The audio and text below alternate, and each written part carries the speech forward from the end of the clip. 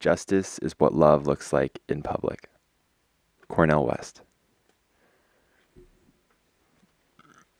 Looking forward, a movement for the common good. Sharing the rock is a way of living that honors all life and promotes equity, love, and peace among people. Making it the primary framework for our daily choice making is the central work of our time. The practice of leadership for the common good is essential for sharing the rock, for bringing us to that day when all will enjoy the fruits of a caring and just society. It is not complicated work. We need only remain conscious of staying in the third circle. Each day, every person, institution, and community can decide which of the three circles will govern their behavior.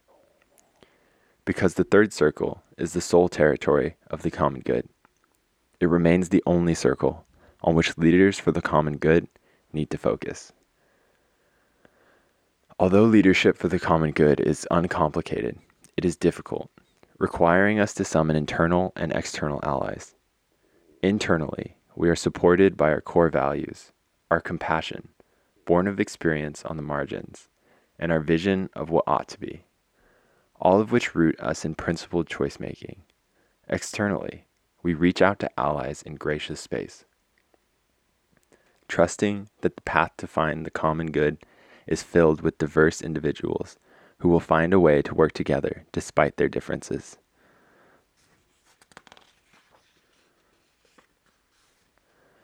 Having gathered our allies, we claim our voice. We move into difficult issues of our time, trusting that we will receive hope and confident that our courage will grow as we continue on. Throughout, we remember the power of community in creating social change and associate with like-minded individuals for support in our daily practice of leadership for the common good. Social change happens most rapidly when like-minded individuals act together. According to sociologists, it takes only 5% of any group moving together in a new direction to be considered a movement. Thus, a surprisingly small number of us may be enough to catalyze a social innovation or movement, perhaps in our neighborhoods, at our workplaces, or on our Facebook pages. Essential aspects of social movement leadership. The essential aspects of social movement leadership dovetail well with the practices of leadership for the common good. A social movement is the weaving together of simultaneous acts of innovation and reform, in many settings, into a coordinated expression of power and intention, focused on a common social concern. Local innovations and reforms, if shared and replicated, can spread the movement to other areas and thus help it grow exponentially. Movements begin by a leader articulating a principle-based unifying vision and inviting the co-creation of gracious space, where all feel welcome to participate in the movement in ways that honor their interests. The leader then fosters hope and courage among participants to maintain the movement's momentum, and through his behavior encourages others. Social movement leaders must also promote inclusiveness and decentralized power so that anyone, anywhere, in the movement has the power to invite others to join. Social movements honor the third circle orientation by encouraging all to participate, placing power in the hands of everyone involved, and focusing on the common good. Social movements are built on the passions and talents of many and are not dependent on charismatic saviors. Charismatic leaders can be assassinated, but movements cannot. Today, social movement leaders can use the modern tool of social networking to ensure diverse input, speed up the movement building process, and increase the movement's power to effect change for the common good.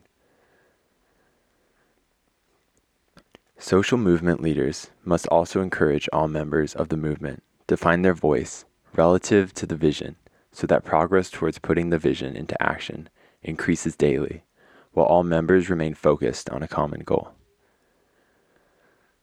The most successful social movement leaders build infrastructure that allow for an ongoing dialogue between local and regional or national leaders. In this way, successful grassroots initiatives can inform regional or national public policy reforms related to the movement while creating a pipeline for such reforms to take root in local communities. Like leaders for the common good, social movement leaders must also anticipate resistance and inspire movement members to continue to claim their voice and love despite any opposition. All of these essential aspects of social movement leadership require sharing of information and power, as well as trusting that people can work together in gracious space for the good of all. The urgency of acting now. In these times of dire challenges and momentous opportunities, we are charged with a moral obligation to do what we can, where we can.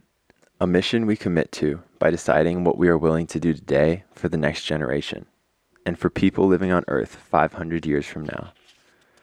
It's time to take 3 practical steps on behalf of the common good. It's also time to find accountability buddies who will care enough about us and the future to ask us at the end of each month, what did you do this month to honor your values, claim your voice, and act with courage? We never know whether our next action might be the one that unleashes the waters of reform, sending that flow out of our little corner of the world to cascade into a global movement for the common good. In addition, it's time to set up camp in the third circle, the place of principle and inclusiveness, home to the common good, and share our campfire with the very next person who comes along. As we move forward in good company, supporting one another, and picking each other up after falling, it is important to celebrate those occasions when our conscious choices as leaders on behalf of the common good catalyze a change, big or small. The following list of practical actions taken in our communities, regions, and our nation could further propel changes for the common good. The United Nations could issue an urgent plea to all national leaders to honor the Universal Declaration of Human Rights and to draft a plan for how their nation intends to advance the common good at home and abroad in the next decade. The President of the United States could draft a compact for the common good and ask all citizens, leaders, institutions, and civic groups to become active stewards of the common good. Congress could issue a challenge to its members to publicly examine how each bill they consider adds or detracts from the common good. Governors could use their voices to demand action so that every corner of their state becomes a safe place for the human community and the environment to flourish. Every mayor and city council could make a clarion call to the city's citizens and institutions to find practical ways to serve as stewards of the common good in their families, neighborhoods, schools, and local institutions. Every church, synagogue, and mosque could write a confessing statement urging local, state, and federal government, corporations, and all seats of power to respond now to the injustices on their watch. And through the power of care, justice, and inclusion, advocate for a future characterized by the good of all. Every scout troop could ask all scouts and their parents to take collective civic action to remedy local injustices. Every school, college, and university, public and private, could host a day of learning to discuss what it means to be active stewards of the common good and encourage students and faculty to take practical action. Every library could create a display that encourages patrons to inquire about the common good in their corner of the world and take effective action to realize it. Every professional organization, from accountants to zoologists, could raise the issue of the common good among their peers and inspire them to serve as stewards of the common good. Every chamber of commerce, business roundtable, and other organization that supports commerce could inspire, entrepreneurs to think about how market forces can be used to advance the common good. Service clubs throughout the nation, such as Rotary, Kiwanis, and Lions Club, could examine how they can become more powerful advocates for justice in their communities. Every Red Cross volunteer, member of the armed forces, op-ed page editor, nanny, and blogger could assess how they might advance the common good in their activities. Such work is challenging, but it also keeps us feeling good because it connects us to good work, good people, and Spirit's own goodness. This is surely what humans are created for, since nothing makes us happier than living a courageous public life as a steward of the common good. Acknowledgements. Although this book represents a view of leadership that has been incubating in me for a long time, publishing it required integrating ideas and finding professionals who could edit the manuscript and arrange for various aspects of production. In general, I am indebted to many students, seminar participants, and colleagues who have placed their thumbprint on these teachings over the years. I'm grateful as well to a number of people who helped in the book's preparation and production. Larry Penning's clear thinking and provocative questions helped shape the content of this book. Craig Comstock provided advice on the structure of the book and edited the Rock story. Carolyn Bond served as a tireless main editor of the book and helped me weave years of experience into an integrated manuscript while holding me and the text in gracious space. Her authentic curiosity and powerful intuition helped her shape vital questions that challenged me to relentlessly pursue and clarify my deepest beliefs. This book would also not have come to fruition without the fun-loving spirit and wise counsel of Ellen Kleiner of Blessing Way Authors Services, who provided a highly skilled copy edit and coached me on advantageous choices to give this self-published book a professional touch and make it widely available to readers.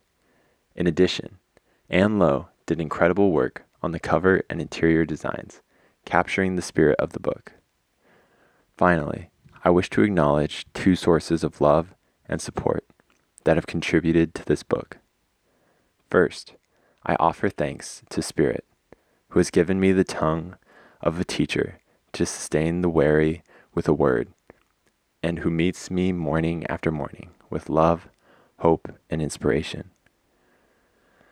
Second, the love I feel from Spirit has been manifest over the past 32 years in the laughter, forgiveness, and incredible kindness I have received without merit from my wife, Sandy, who naturally possesses the kind of practical wisdom it has taken me almost a lifetime to understand and express in this book. About the author. Bill Grace is a social justice activist, traveling teacher, and architect of ideas. From 1976 to 1991, he served in higher education, promoting ideas related to moral and civic responsibility, service learning, and global citizenship. In 1991, he founded the Seattle-based Center for Ethical Leadership, a nonprofit organization dedicated to promoting the common good through ethical leadership, civic responsibility, and collaborative problem solving. During his 14-year tenure as executive director, the center developed a national reputation for its innovative, inspired leadership development programs. Bill's current research and writing focus on the development of spirit, inspired leadership to call forth the wisdom, courage, and hope needed in these times. Believing that leadership must be grounded in a global sense of the common good. He promotes leadership and social action that focus on spiritual development, inclusiveness, and moral courage in pursuit of a just and peaceful world. Director of Common Good Works, www.commongoodworks.com. Bill speaks and leads seminars around the world.